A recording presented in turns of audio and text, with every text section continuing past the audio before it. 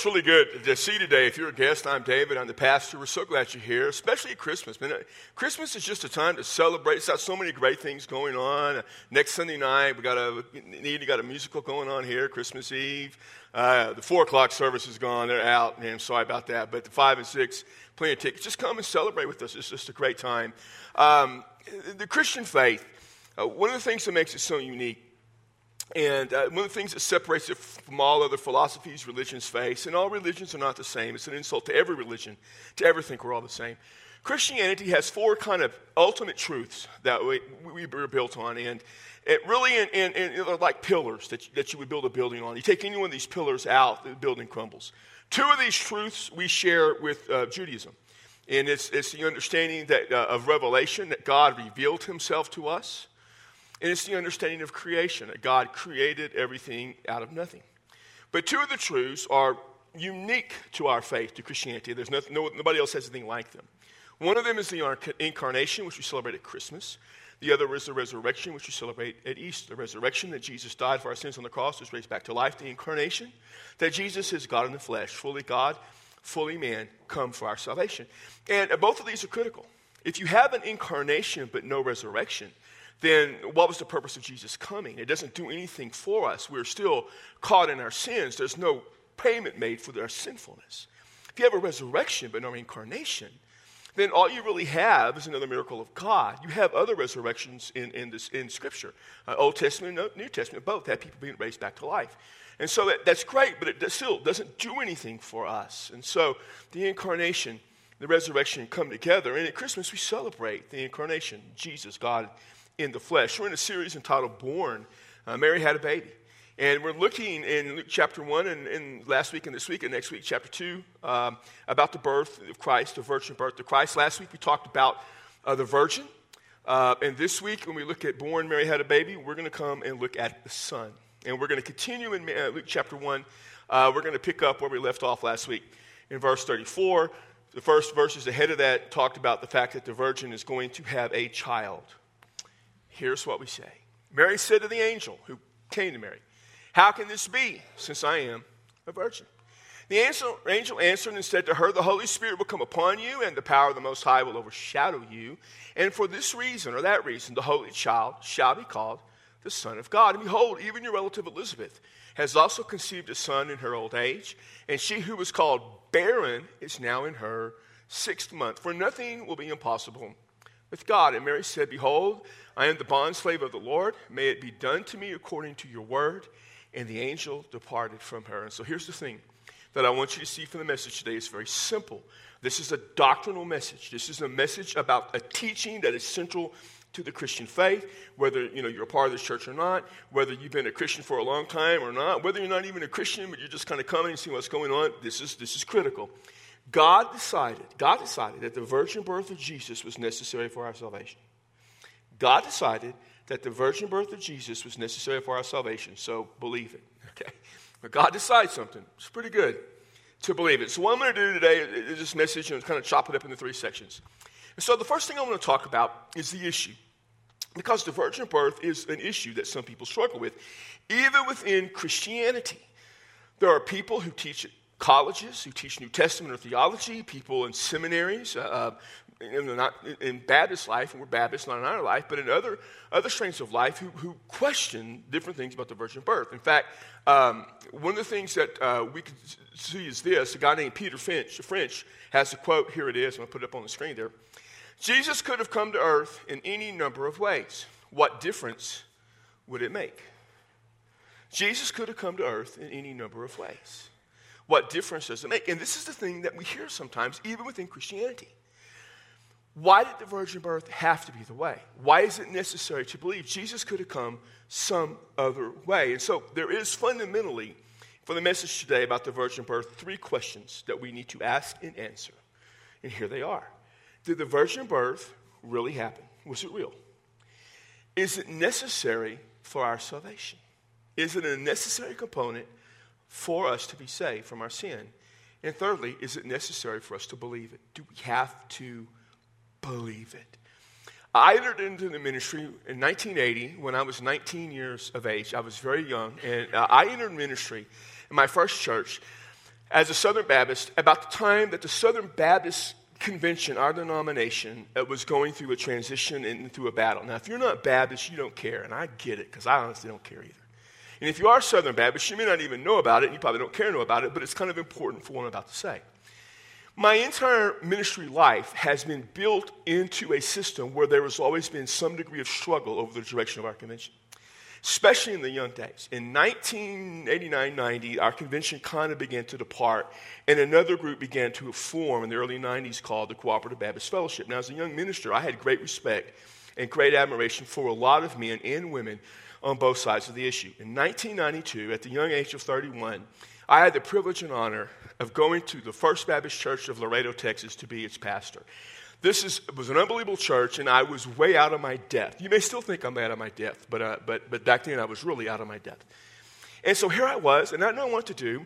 And in 1993, as the Cooperative Baptist Fellowship began to form, they had a meeting, an information meeting, in San Antonio, which is 2 hours from Laredo, at Trinity Baptist Church. And so I went there, and here's some information. The man speaking was the pastor that I knew well, didn't know him personally, knew well, great admiration and respect for, still do to this day. He's gone to be with the Lord. And his name was Cecil Sherman. And he had been the pastor of Broadway Baptist Church in Fort Worth, at that time, a great church, a leading church, all that stuff. And he was being asked questions, and he was answering. And one of the questions he was asked is this. So to the effect of, is the Cooperative Baptist Fellowship going to deny the virgin birth of Jesus? It's an interesting question, and I was kind of fascinated what was the answer going to be. Here's what he said.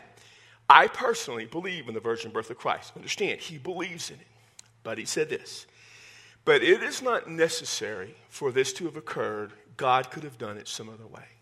And the minute he said this, I just shut everything out completely. Because here's what I know. There are 4 fundamental truths of the Christian faith that we're built upon, and one of them is the incarnation of Christ, which is the virgin birth.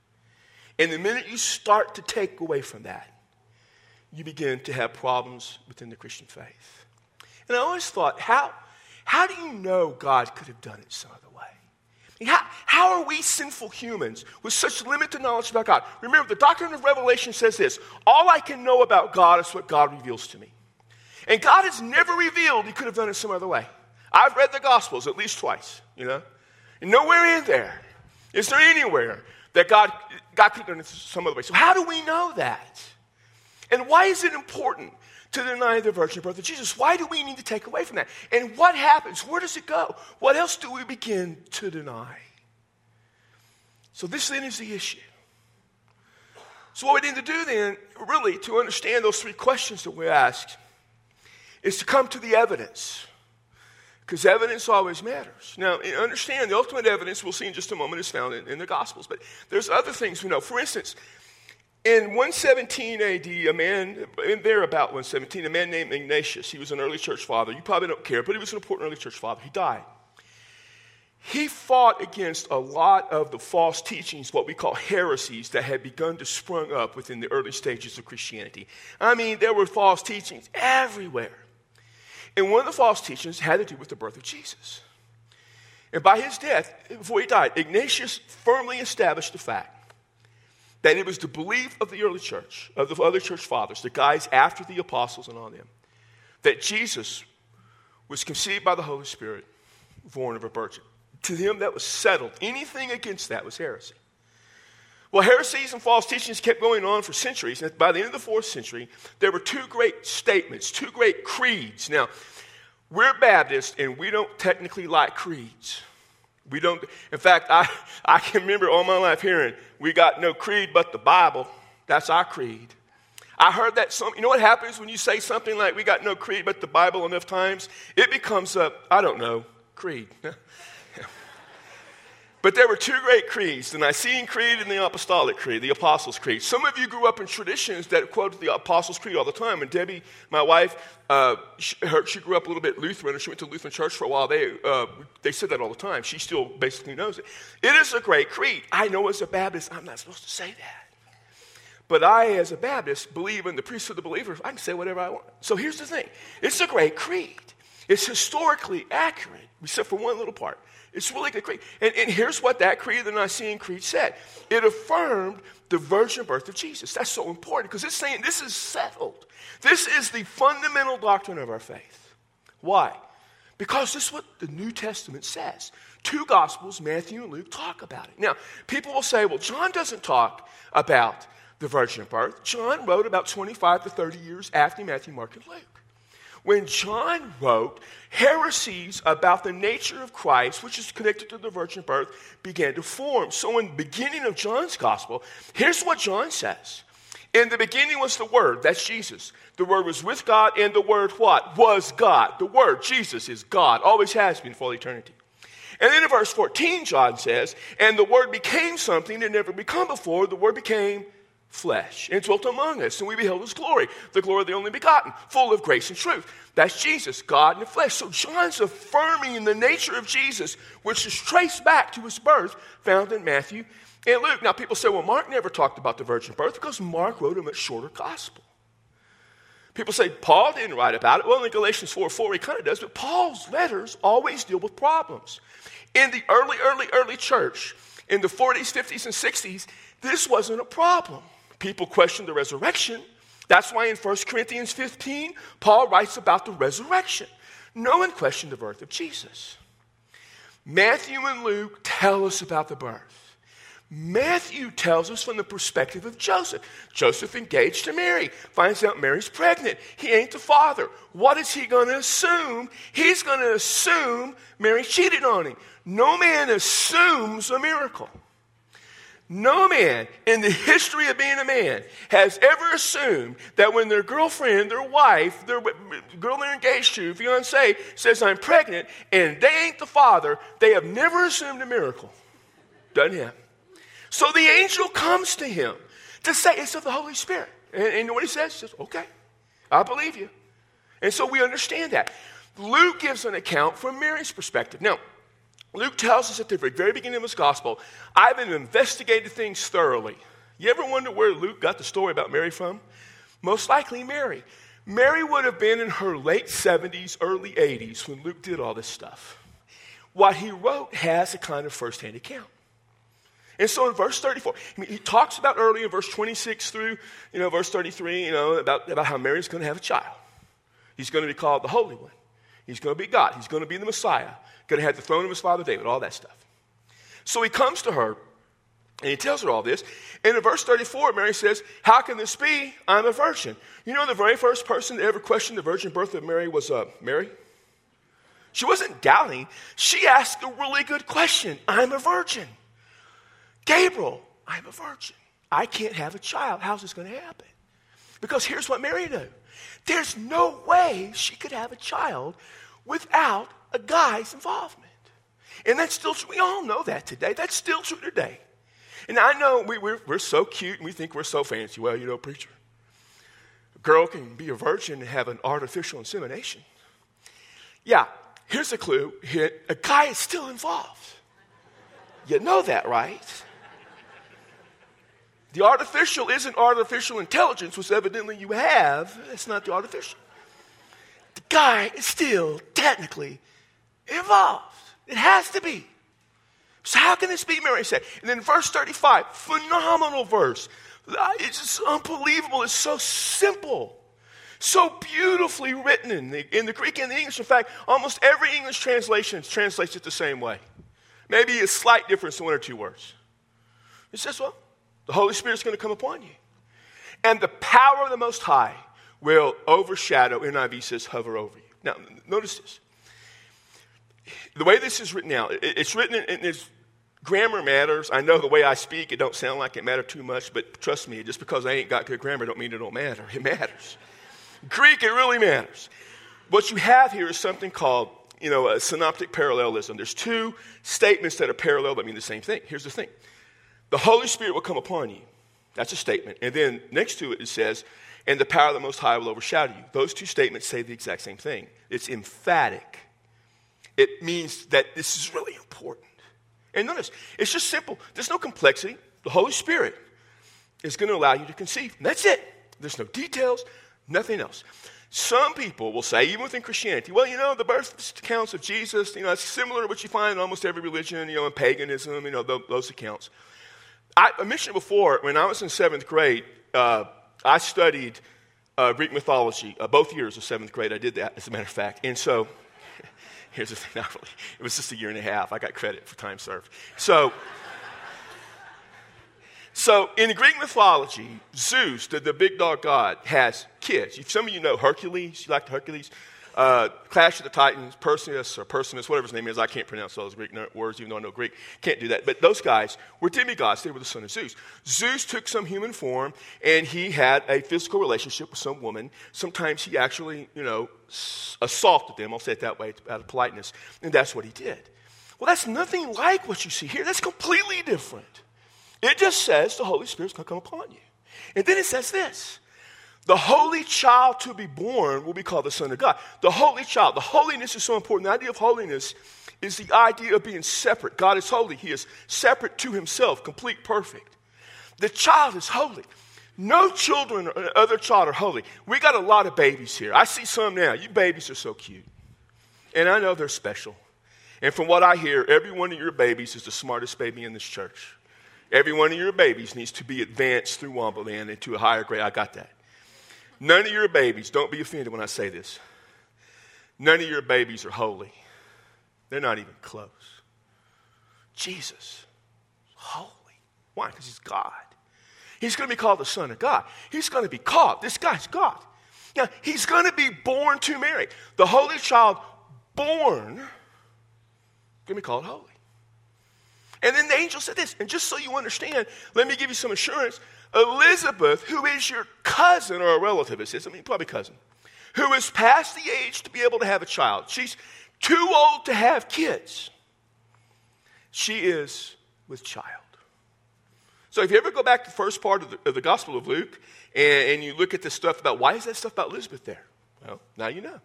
Because, hey, that's important. And then the angel says this. This is fantastic. Nothing is impossible with God. Nothing. The struggle people have with the resurrection and the virgin birth is because they're impossible, and they're correct. For you and I, they're impossible. The issue is, do you believe that God can do the impossible? And many people, even Christians, people who call themselves Christians, don't think God can do the impossible. If you don't believe that God can do the impossible, you don't believe that he did the impossible, you can't really be a follower of Christ. Now, you may say that's a pretty bold statement. Yeah, it's a pretty true statement. Because when you believe that God can't do what God does and did and will do, you're in open rebellion against God. You just are. Nothing is impossible with God. And then Mary said, you know what? I am the bond slave. I am the servant of my Lord, my God. Whatever you want to do, I'll do. I talked about Mary last week, about the courage it took. Now, you know what Mary didn't probably do? Is go home and tell her mommy and her daddy. I don't know how that conversation would go. Mom, Dad, I'm pregnant. And by the way, the Holy Spirit is the Father. That's not going to work.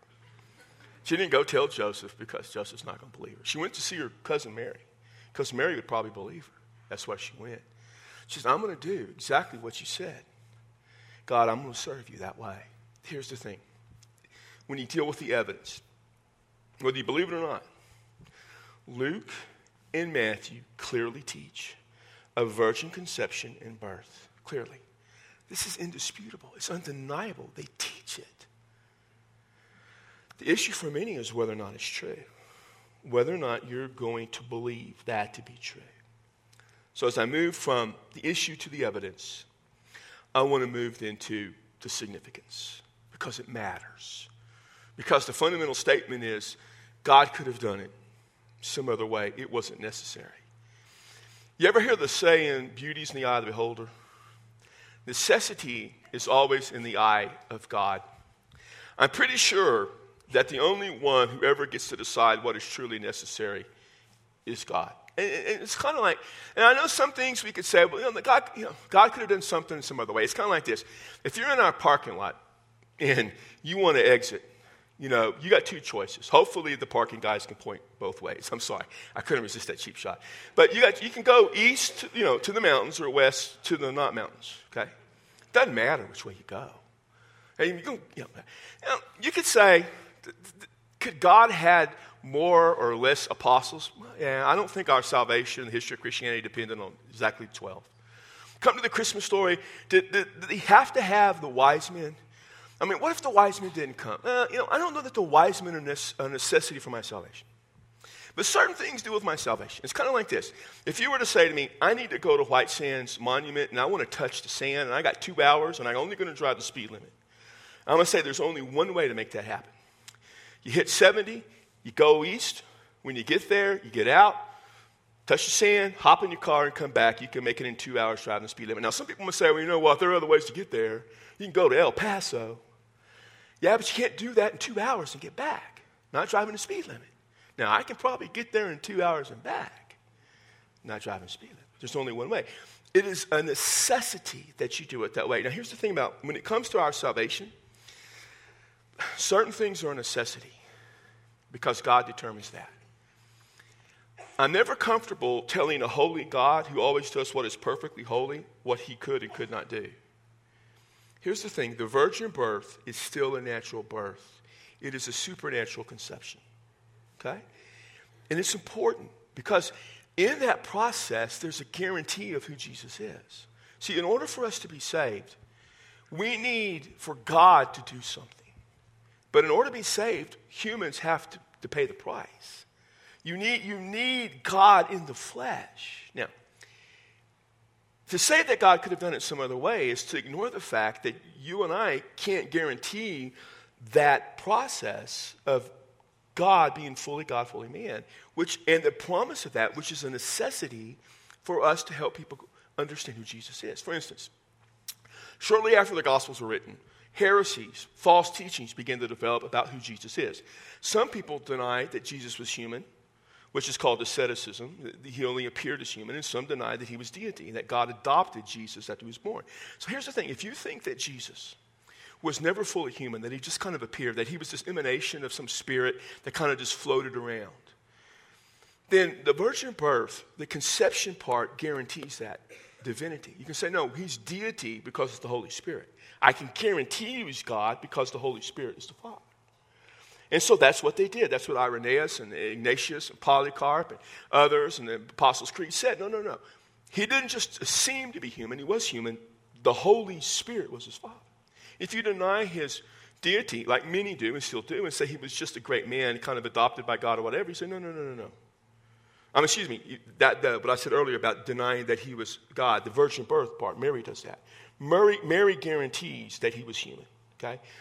If you deny that he is human, the Holy Spirit guarantees that he is fully God. So if you say, no, he was only human, if Jesus was only human, and wasn't God, the Holy Spirit guarantees that he was God. If you say, no, he was God, but he wasn't human, the virgin birth, the Mary part, her part, guarantees the humanity of Jesus. So it's important. See, the virgin birth assures us of the nature of Jesus. He is fully God and fully man. The virgin birth assures us of that. Mary assures us that he is human. The Holy Spirit assures us that he is God. And so together, that argues against any taking away from his humanity or his deity. And that matters. So, is the virgin birth necessary for our salvation? The answer is yes. It clearly is necessary. The next question would be, is it necessary for us to believe it? The answer is both no and yes. No, it's not necessary to believe it in order to be saved. It's just not. Mark's gospel doesn't mention the virgin birth. You can read the gospel of Mark and be saved. Never know that Jesus was born of a virgin. Peter, in Acts chapter 2, when he preached a message, he said, Jesus Christ, whom you crucified, whom God raised from the dead, that Jesus is Lord and Savior. And he says, they say, what should we do? He says, repent and then go be baptized on the account of forgiveness of your sins. He never mentions the virgin birth. Paul, in the book of Romans, in chapter 9, writes, he tells us this, if you confess with your mouth Jesus is Lord and believe in your heart God raised him from the dead, you'll be saved. For with your heart you believe and are justified, and with your mouth you confess and are saved. He never mentions the virgin birth. Rarely do I ever find myself in talking to someone about Christ and trying to help them become a believer, talk about the virgin birth, because it's not necessary that they believe it in order to be saved. But once you're saved, then the answer is yes, you need to believe it because it is true. And we believe truth. And if you deny the virgin birth, you are denying one of the fundamental truths of our faith. And so if you're going to call yourself a follower of Christ, you need to believe it. Because if you don't believe it, you're in open rebellion against God and you have a problem. So I like to simplify things as much as possible. So here's how I simplify it to me. When God reveals something to us about our salvation, believe it. Revelation, one of the fundamental pillars of our faith. In the revelation, Jesus was born of a virgin, conceived with the Holy Spirit, born of a virgin. Believe it. Believe it. Believe it. Now, with that said, I'll make 3 statements that I hope can help clarify a little bit about the importance of it to us. The first is this. The virgin birth, it is evidence of God's grace. I said last week, the angel comes to Mary and said, hey Mary, how you doing? God's grace is upon you. The grace of God is not something we earn, it's something we deserve. We don't earn it, we don't deserve it. We didn't deserve to have Jesus come into this world to save us. It is purely an act of God's grace. His grace of deciding, I'm going to save them. Jesus came. It is evidence of our sin. We are fully sinners. We can never forget that. And because of our sinfulness, something had to be done that only God can do. And Jesus coming did that. So we are sinners. And the virgin birth reminds us that we're sinners. The virgin birth is something else. It is evidence of our faith. When we trust Christ, and we have that assurance and knows that he saves us, and we come in contact with the teaching of the virgin birth, we declare, I believe that to be true. Now, you can believe in the virgin birth and not be a Christian. I get that.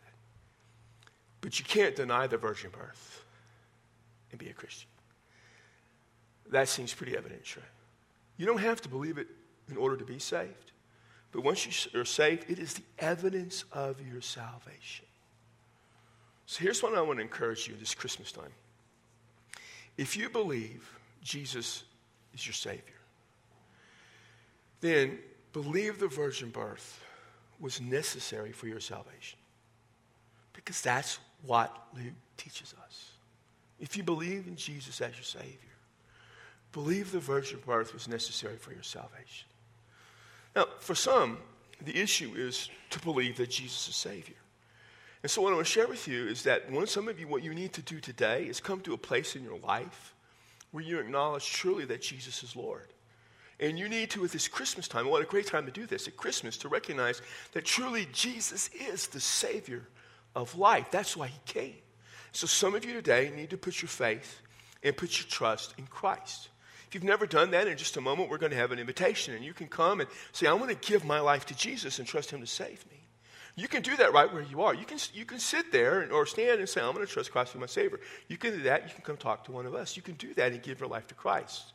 For some of you, you're already a believer in Jesus. You're already a Christian, but you struggle with this, and I get this. You struggle, and maybe you've kind of thought, I don't know that it's necessary. But here's the thing.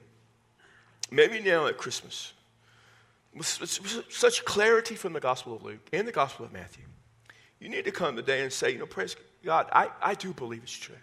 I struggle with some things, but I'm going to step out on faith, and since you've saved me, I'm going to believe that this was necessary for my salvation. And affirm in your life the truth, the doctrinal truth, that the virgin birth was necessary for you to be saved. Now, for all of us who are followers of Christ, I don't know how often you've done this, but maybe at Christmas, and we're going to celebrate Jesus, which we should, one of the ways you can celebrate is by celebrating the birth of Christ as the incarnation. You can say, God, I praise you and thank you for your grace of saving me a sinner. And maybe today when you sing, you can just, in part of your singing, don't just sing without thinking, but in your singing, just declare in your heart and praise God that he did it. When was the last time you thanked God for sending Jesus? When was the last time you praised God for sending Jesus? And maybe on an invitation is a time for you to do that. If you want to come forward and pray with one of us, we will. And if you want to come and join our church, we have someone do that at 8:30, you can. I don't know what it is that you need to do. But since this is Christmas, this is what I absolutely want to affirm for you. You need to walk out of this place today believing in the virgin birth of Christ. So, Father, thank you for our salvation, your gift to us undeserved.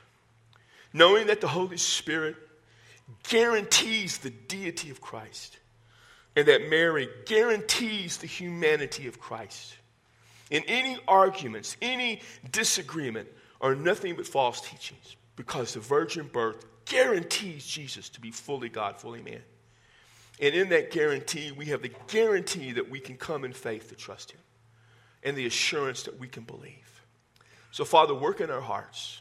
Some things are just meant to be believed. Some things are so true is that we have to have faith and confidence in them. And ultimately, we have to have faith and confidence in you. So speak to our hearts. Move in our life. Let us affirm this great truth. And let us believe in Jesus as Savior. In whose name we pray. Amen. Would you stand? I'll be at the front to greet you. You come.